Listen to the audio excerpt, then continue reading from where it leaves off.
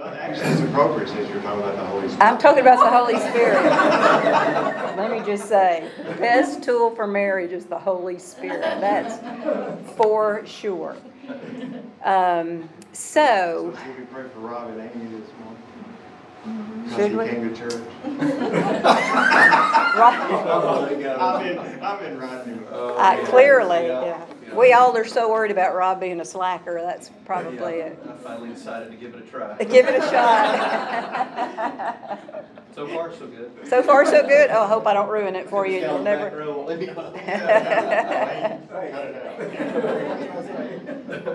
Okay, so we all know our class is about discipleship. And let me just say, as I look out in the audience, I can't think of another group I'd like to gather together to have this little chat about the Holy Spirit and the indwelling of the Holy Spirit. And what does that mean? Last week, Lincoln talked about redemption. And it was great. It's one of those topics I don't know that we frequently even use that term, but it was really good and a good reminder. Mike is teaching next week on the gifts of the Holy Spirit. So we're going to give the Holy Spirit a good run around the block here. So before we get started, here's our core truth. I didn't do the PowerPoint. Sorry, Carrie. But the question is, how are we empowered by God to want to follow Jesus? I thought that's an interesting question, isn't it? So I'm going to, I always have to start with a story. So here's the story. Years ago, my daddy was an executive for Reynolds Aluminum, which some of you probably heard of. Reynolds Wrap, right? Everybody's heard of Reynolds Wrap. Well, Reynolds Aluminum, and my mom was probably in her mid-30s, and they went to a big fancy convention where you wear long gloves and an evening gown, and Mama was nervous. So when they got there was a group of ladies talking, and Mama thought, well, I'm just going to go over there and I'm going to join in the conversation because I need to figure out how to do this hobnobbing thing now that he's got this job. So she went over, and a lady was very kind and said, oh, come and join us. I was just telling everyone about these beautiful Siamese kittens that I have. And Mama goes, that is so interesting. Where were they joined? And then she said, but at that time she thought, that's not what she meant by Siamese kittens, right? So we've often teased my mama whenever she'd say something that wasn't quite right. We go, is this a Siamese kitten kind of thing for you, Mom? And I tell you that story because the Holy Spirit is often the same way. We've all had that moment where we thought, is this from the Spirit, or am I misinterpreting what I'm hearing and getting the wrong idea? So that's really what we're going to talk a little bit about this morning, is the Holy Spirit, how He manifests Himself in our life. Here's something I think you'll probably all agree, but let's talk about this for just a minute. But our experience shapes our theology. Our experience shapes our theology. So when it comes to your theology about the Holy Spirit, how has your experience shaped it, would you say? Would you grow up? What's your basis of a theory about the Holy Spirit? Or where'd you start? He was pretty invisible. Okay. Invisible in that you weren't aware of Him or didn't perceive Him? Didn't talk much about it. Wasn't taught much about Him. Okay. There wasn't a whole lot of Holy Spirit talk. No. Mm-hmm. There was about zero where I went to church in rural southern Middle Tennessee. So. Okay. Yeah. I grew up being taught the Spirit is in the Bible, in the Word of God, and it's kind of hemmed up there. It was kind of an it. And if anything you wanted to know, it was because the Holy Spirit told these men to write it down. That was the work of the Holy Spirit. It didn't occur to me back then, okay, well, what happened before there was a printing press and there was a Bible? How did all that get communicated? Well, apparently there was a big black hole and He didn't do anything. But that when I say he was discussed in biblical times, but it was never talked about how He is still present today. Okay. So maybe He did some things before, but then He kind of took a step back. Yeah. Okay. Jeannie, I didn't grow up in churches of Christ, and so, but I did, as you probably well know, I got a healthy dose of it. But I was a Cumberland Presbyterian, and we had a pretty healthy view of the Holy Spirit because there was an accompanying event in your profession of faith that was the gift of the Holy Spirit personally in your life as a guide and a source of strength. So there was an emphasis there? Yeah, for sure. That's awesome. So when I came to the Churches of Christ and heard what you just said, Uh-huh. I said sometimes I think the Church of Christ folks just need to, if they're going to be indwelled by the Spirit, they need to grind the Bible up, take the top off their head and pour it in. That's how you're indwelled? Yeah, that's how I got off to a really bad start in the Church of Christ. I will say this, though. Those of you in this room, and I know most of you, I would say that you would agree with me that you don't want to miss out on the fullness of what the Spirit in your life is meant to be. I mean, I'm just, well, I was going to say obsessed sounds too strong, but probably not. To just truly be consumed with wanting not to miss one thing about abundant life. And I think Josh said it this morning. It's not a matter of being saved after we die. It's abundant life here and now. That's what kingdom life is all about. So let's see what the Bible has to say about this. And interestingly, the Holy Spirit in the New Testament, give me a guess how many times you think Holy Spirit's in the New Testament. Just don't say 2,000, that's too many. I'll just tell you 261 times. So it's interesting how we'll hang a lot of theology on something that might come up twice, but then we ignore something in there 261 times. He's in there a lot. What I'd like to do is let's go to Romans. Romans chapter 8. There's two main passages. Once again, we got 261 to choose from, so trying to decide where to kind of focus our time was interesting. Romans chapter 8, there's a big section here about the work of the Spirit. And keep in mind, Paul had just finished that passage I know we're all familiar with. I call it, how much wood could a woodchuck chuck? But it's that. The thing I want to do is the thing I can't do, and the thing I want to do is the thing, At the end he goes, oh, what a mess I am. And then he turns right around and says, but I've got some really great news for you. Here's what I want you to do. I want you to close your eyes. And I'm going to read verses 9 through 11 to you from the Message. And when we finish, I want you to say what jumped out at you. What kind of rang for you in this passage. So close your eyes while I read these 3 verses.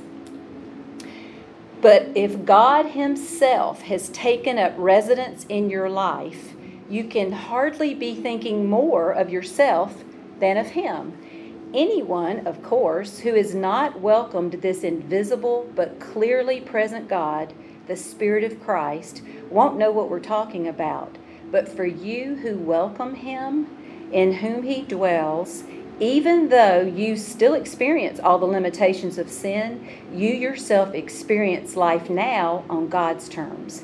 It stands to reason, doesn't it, that if the alive and present God who raised Jesus from the dead moves into your life, He'll do the same thing in you that He did in Jesus, bring you alive to Himself.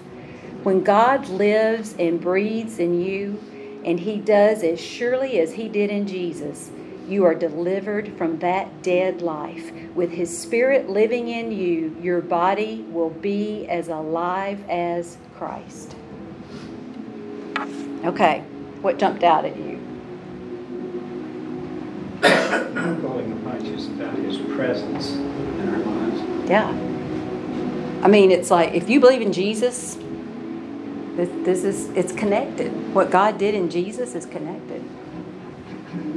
Along with that, for me, it was God placing residence in you. And I think what we talked about some last week is sometimes it's hard for me to think God would want to do that. Yes. Because I'm not good enough, I haven't done enough. Yes. But just that doesn't matter. He wants to live in you in the presence. Yes. Just how comforting that is. Yes. Oh, yes. It's like this isn't a maybe or a you got to do this first, or he's all in. Right. Yeah, that's great. Which verses was it? 9 through 11. Okay. Yeah, and it was the message. Yeah, I understand. I'm just like, I can't even figure out which verses that was. in here. Because of the way it's phrased. Yeah, Yeah. Anything else jump out at you? For me, it was just welcome. Like that's all we need. We just need to welcome it. And so many times I've shut the door. And it makes it almost sound so easy. And you're like, why did I make this so hard? Yeah. I think it's hard for you to take credit for the good things that come out of you in treating other people, because it's not you, it's you. It is you, it's you in cooperation with the Spirit. It's him in you. Right. Right. Wayne? You read a word, if, one time, if you let it in. And that's where so many folks, I think, is so, We put too many ifs. well, we just don't let him. Yeah. We're you're afraid because, if you're a 50s or 60s kid, it was squashed and you were categorized, if you got too spiritual, you were Pentecostal or something like that. Yeah, we did kind of segment things If. out like that. If you let him in. And that's pretty It makes a huge difference when you. huge.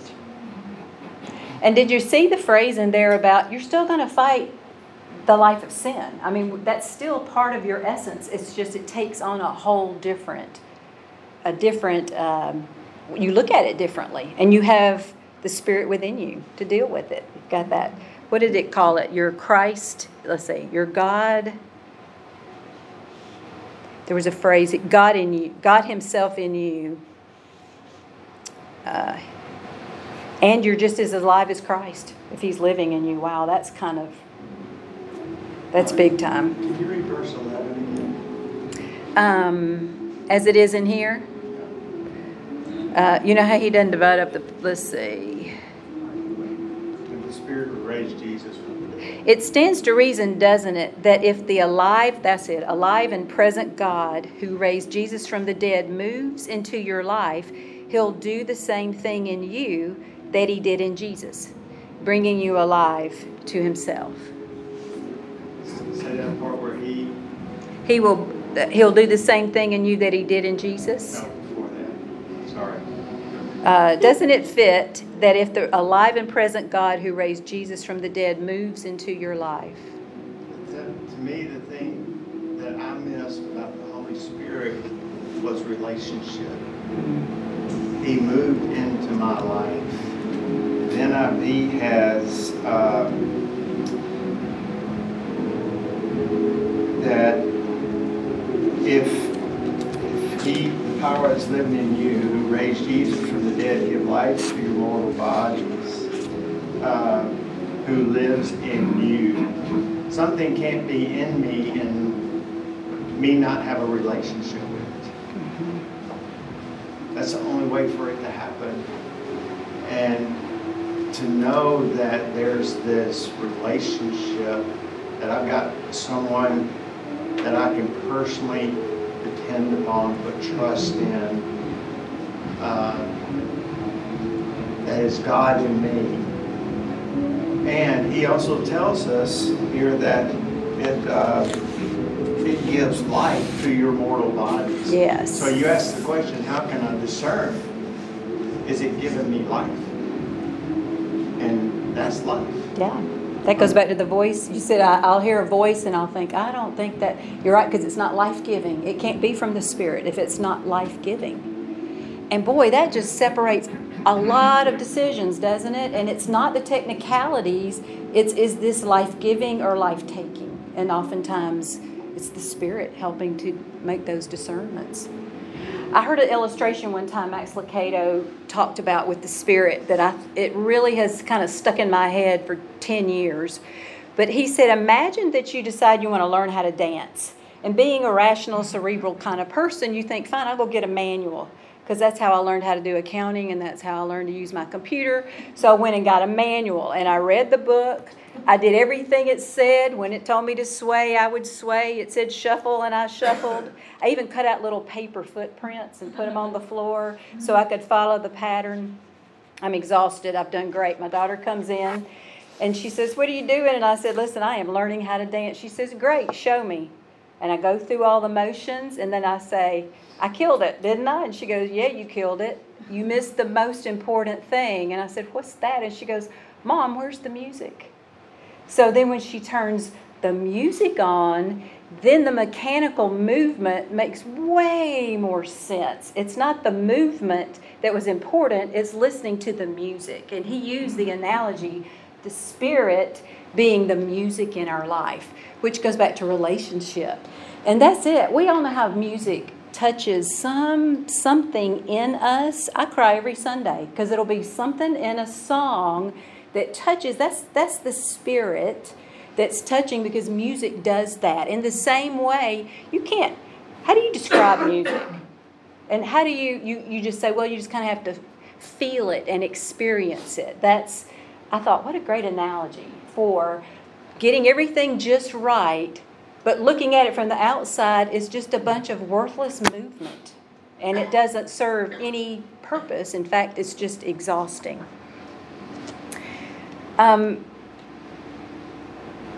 Your desire to hear the music is pleasing to God. It's not that we wait until we get it right, that we feel like we've pleased Him, because I've tried that for a long time. I know I've told y'all before, I am a striving survivor, because I have set striving aside. Because in that striving, you don't ever arrive, versus you hear the music and every day is a whole new song, and you're just not really sure where that song is going to take you that day. And that's the Spirit being alive within you. There's another passage where I'd like us to go and look. Let's see what Jesus says about the Spirit. Somehow, I didn't hear all this growing up, and we were red letter people, let me just say. I'm not sure what we did with this part of John, but John 14, 15, and 16, I often say this passage reminds me of what we did to our children when we took them to college. I think Jesus was feeling this way with His disciples. It's like, I got one last shot, guys. I'm going to tell you everything you need to know, because I've got you all hemmed up right here. These are important things. Well, let's look at John. We're going to look in John 16, but John 14 is where he gives a section and talks about the Holy Spirit. He's trying to comfort his disciples. In 14, he promises the Holy Spirit, but let's go over to John 16. Let's see, who's got that and can read 5 through 15? Carolyn, have you got that? Yes, John 16, 5 through 15. Yes.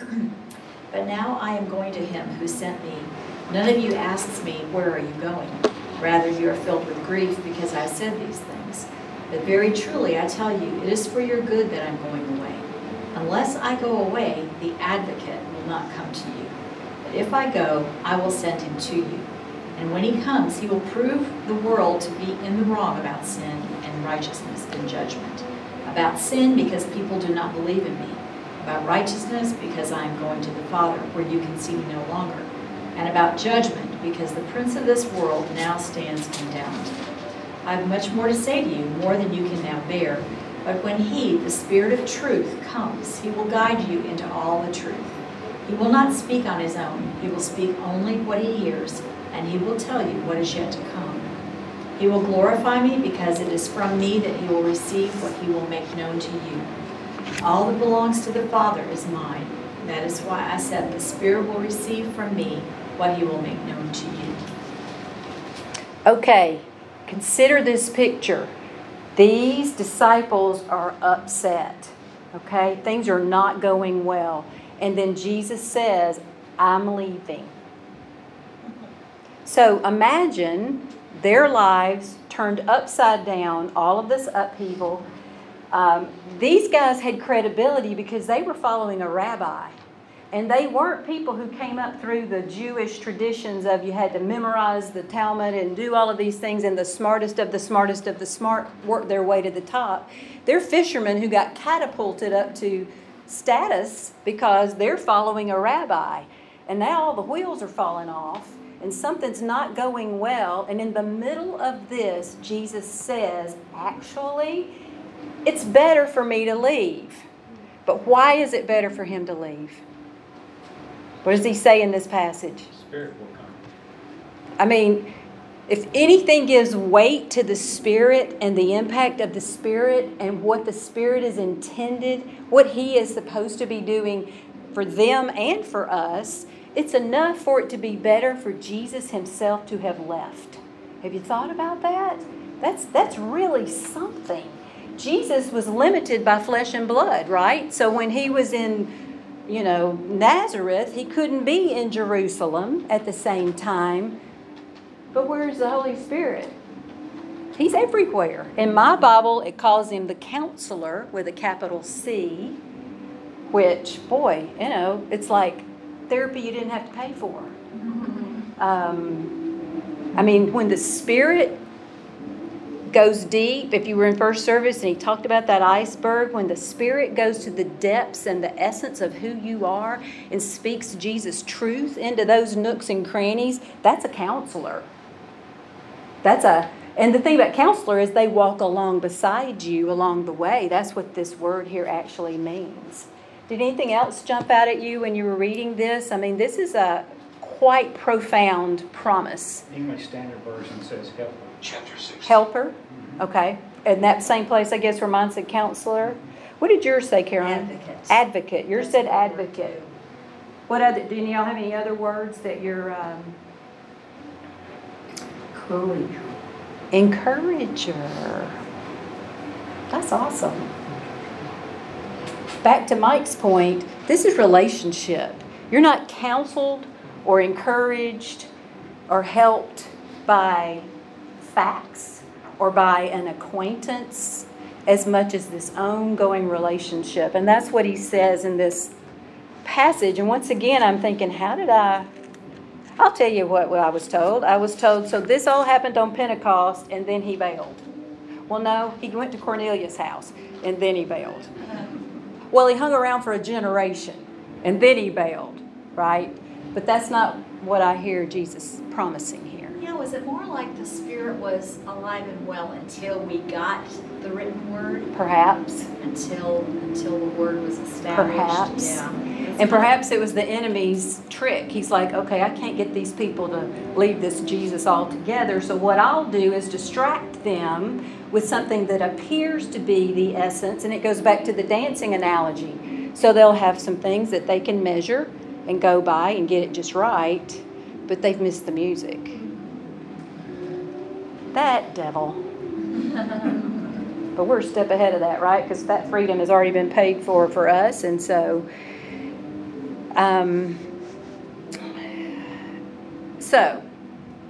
back to our discussion about the indwelling of the Spirit, it seems as though it would be really hard, and feel free to do it if you're brave, to give a counter argument that the indwelling of the Spirit is, number one, not personal, not relational, not meant for us, doesn't benefit us along the way. He functions as a counselor. So let's talk about some of the things that the Spirit, and once again, we've got scripture after scripture after scripture of the things that the Spirit does for us. Let's go back to Romans 8.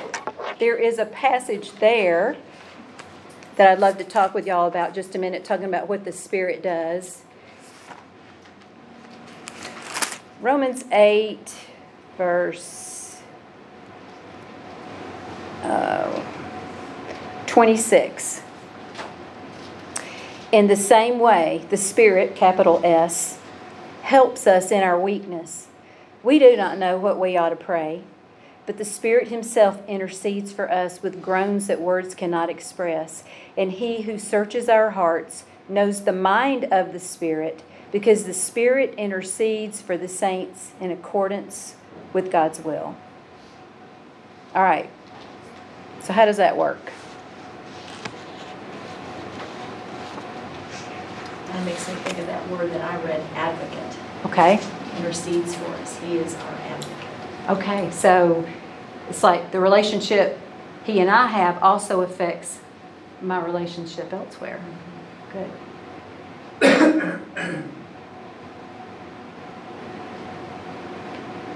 What does it mean he helps us in our weakness? What do you think? Which scripture was that? Romans 8:26. In the same way, the Spirit helps us in our weakness. Can I read what the message says? Sure. Meanwhile, the moment we get tired in the waiting, God's Spirit is right alongside us, helping. If we don't know how or what to pray, it doesn't matter. He does our praying in and for us, making prayer out of our wordless sighs for our aching groans. That's great. That is great. So does it address perhaps the thought that prayer is only happening when I stop and I say, Dear Lord, I launch into something and I Jesus name amen it on the back end. This sounds like maybe there's something going on outside of, while those things are fine, something going on outside of that. How did it say? In our sighs and in our... Comes alongside us. Yeah. God's Spirit is right alongside, helping us. Yeah. I mean, is that just not the And it best, says if most we don't know awesome how to pray, how or what to pray, it doesn't matter. Yeah. There's no, you don't have to do it just right. He's connecting us with the Father, which goes back to that music of the day, right? So something happens and you're going, man, I'm not sure what to do here. Spirit's just talking. He's talking to the Father. He's talking to you. There's this ongoing rhythm and relationship here. That's what indwelling of the Spirit is about, right? Where does conviction come in? Does anybody ever get a little, ooh, or an encouragement to perhaps do something or refrain from something? Or believe something.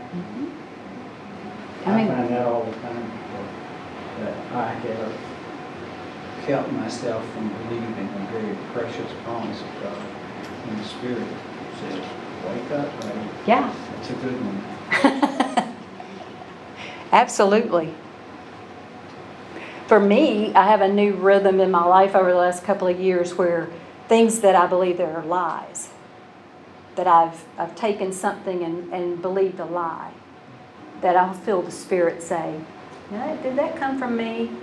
Or did that come from the enemy? Or is that static he's created to keep you from hearing me? Because it's a lie I've bought into, and it can be subtle, it can be little, or it can be something really big, but it's enough for him to say to me, let's tweak that a bit.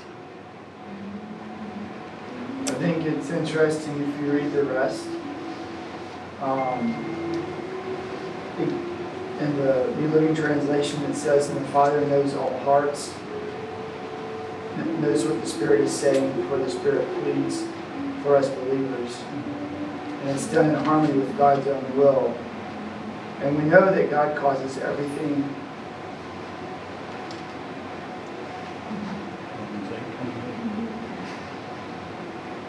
Sorry. That's all right. And we know that God causes everything to work together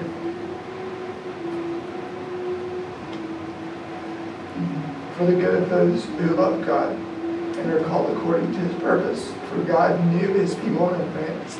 He chose them to become like His Son, so that His Son would be the firstborn among many brothers and sisters. And having chosen them, He called them.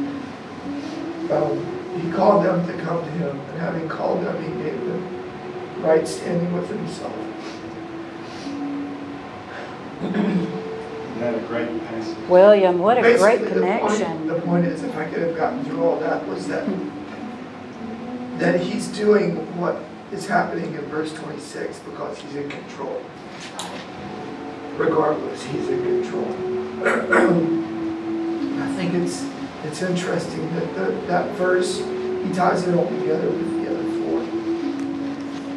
And I had not made that connection, thank you, because my Bible had a little header there, so I just completely disconnected it. Great connection, William, and you're exactly right. I think one of the things that when we really get convinced that God's Spirit is dwelling in us, as the Bible says, then we don't ever have to doubt His presence with us. You know, and there's look, we take the words, I think we take the words of His indwelling in us sometimes sort of as a private thing, you know, and in us, not with us, because it says alongside the message. And I think that's one of the things that every Christian ought to be conscious of, is the Holy Spirit's presence right now, in every situation of our lives. That's a great point. It's almost like we put on a big, heavy coat. Like, come on, let's go. It's that presence. I mean, yes, 100%. I'll have to tell you something like that reminds me of a lot. He says, I'll say something like, after a freedom prayer session, I'll say something like, God really showed up. Mike will say, no, He was already there. He's been there the whole time. He was chastising me, but that was wonderful. that I've got down now. There's not a lot of coming and going there. It's a constancy. That's right. Jeannie, that I noticed in my own prayers, I would oftentimes say, God, be with me. I mean, that was like, for some reason, a phrase that I would use a lot. And then I felt like God finally said, I am. Like, you don't have to keep asking me. I am. You be with me, because I'm already in and surrounding and dwelling you. So you be present. Yes. And so now I try to pray the opposite and say, God, help me to be with you. Because you already promised you're here. I believe that. And help me to see you here. Help me to believe you're here. I know you're here, or that I believe it helped my unbelief. Yeah. So for That's me, it's a just great awareness, kind of being changing aware. that. You know, I think sometimes we get it's good to have the terminology of the Holy Spirit's presence because the Godhead is 3 in 1. Jesus is there and God is there. So we can talk about that presence in all 3 of those manifestations. Yes. It's all the same. And we get kind of used to, because of our experiences, maybe talking about maybe the Father more than the Son or more than the Spirit, but you're right. Okay, so here's 3 questions to ask yourself. If everything we've read is true and the other 258 verses are true, here's the first question. If God were to withdraw His Holy Spirit from my life and from this earth, would my spiritual life be altered? Yes. It would be for me, but I got to tell you, there was a time in my life I felt like my perception of Him, it had been like, well, I guess I won't have a Bible anymore, but this is a sense of spiritual altering if we don't have the presence of the Spirit. Mike? I agree. Don't be messing up my class now. No, I know. Since I'm picking on people today, I thought I might as well just share the love. Not really. One of the things that I think the Holy Spirit is helping me see now is that I didn't have to know that He was living with me. I don't even have to know that I'm in a relationship, because He's there working anyway. And what I thought was my thoughts were actually His. And I just didn't know the difference. That's a good point. What is it that draws me to love someone who's in pain? Or to walk with someone who's in a terrible situation that requires a lot of time and energy? What motivates me to want to share the gospel with someone? It wasn't because, I thought it was because I was a good Christian, but it wasn't because I was a good Christian. It's because the Spirit was doing His thing. was doing His thing. And that's, to me, what's so profound about all of this is that it doesn't matter who I am, because the Spirit's going to do His work. I can be the biggest knucklehead in the world, and the Spirit's still going to do His thing and make something good come out of it. Yes, I agree. But it's not automatic, is it? I mean, we have to be yielded No. to God. Well, there definitely is some acceptance and agreement to that. When I was listening to you, Mike, I was thinking that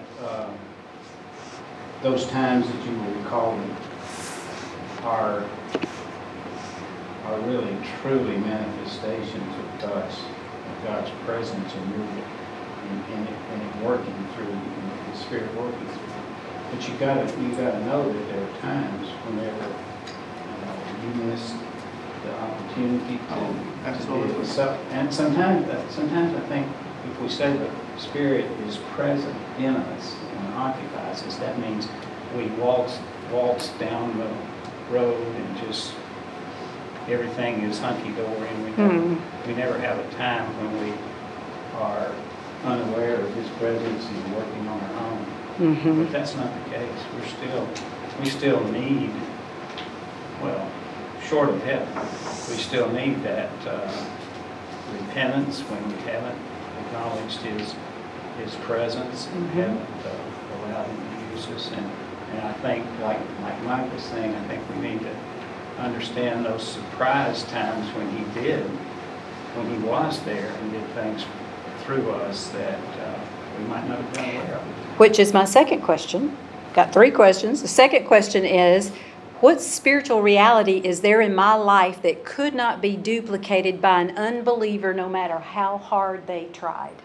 So we see lots of people doing good things and feeding hungry people or doing things that will tell you they're secular or atheist or agnostic or not doing it for spiritual reasons. So what is it in your life? What spiritual reality is there in my life that could not be duplicated by an unbeliever no matter how hard they tried?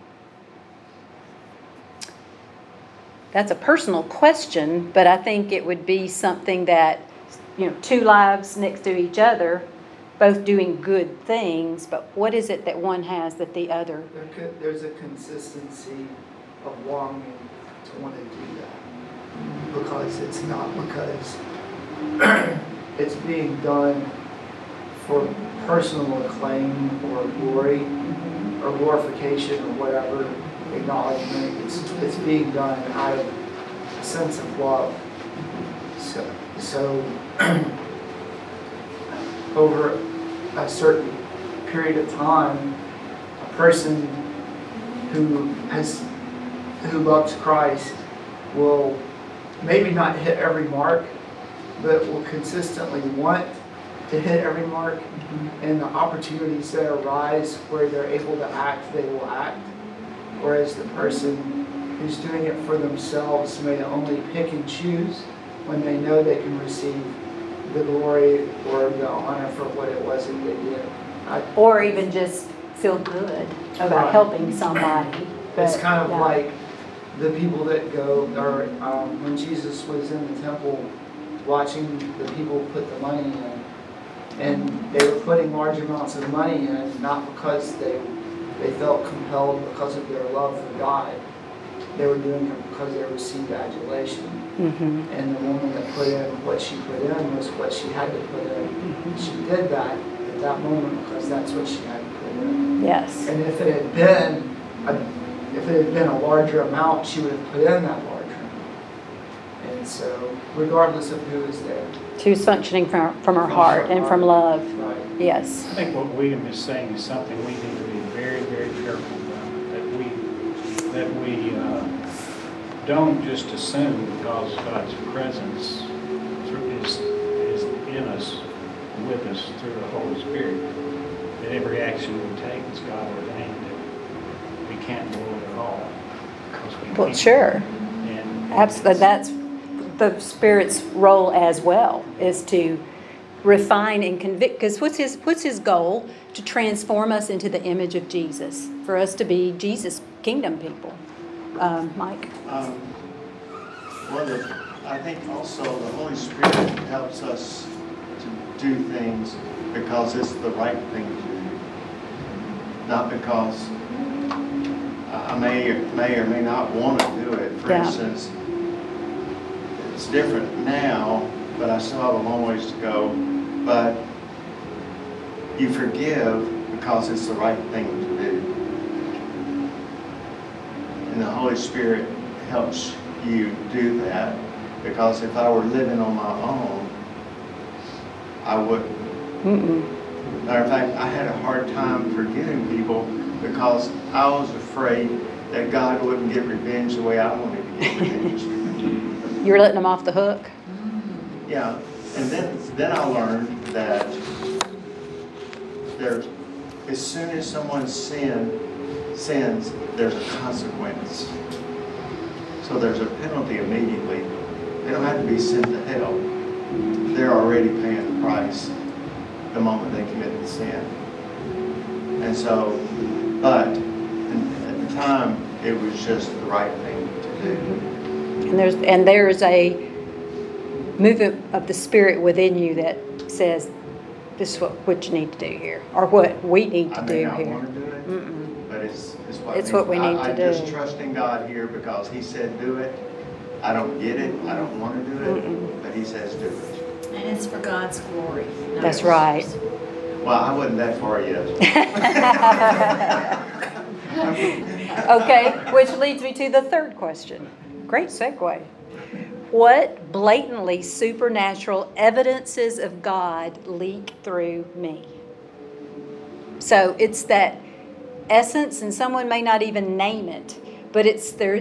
What is it about if someone is around me, there's an evidence of God and the Spirit's working in my life that just kind of leaks out? Is it because I forgive in situations and they've seen it when it wouldn't have been the natural thing to do?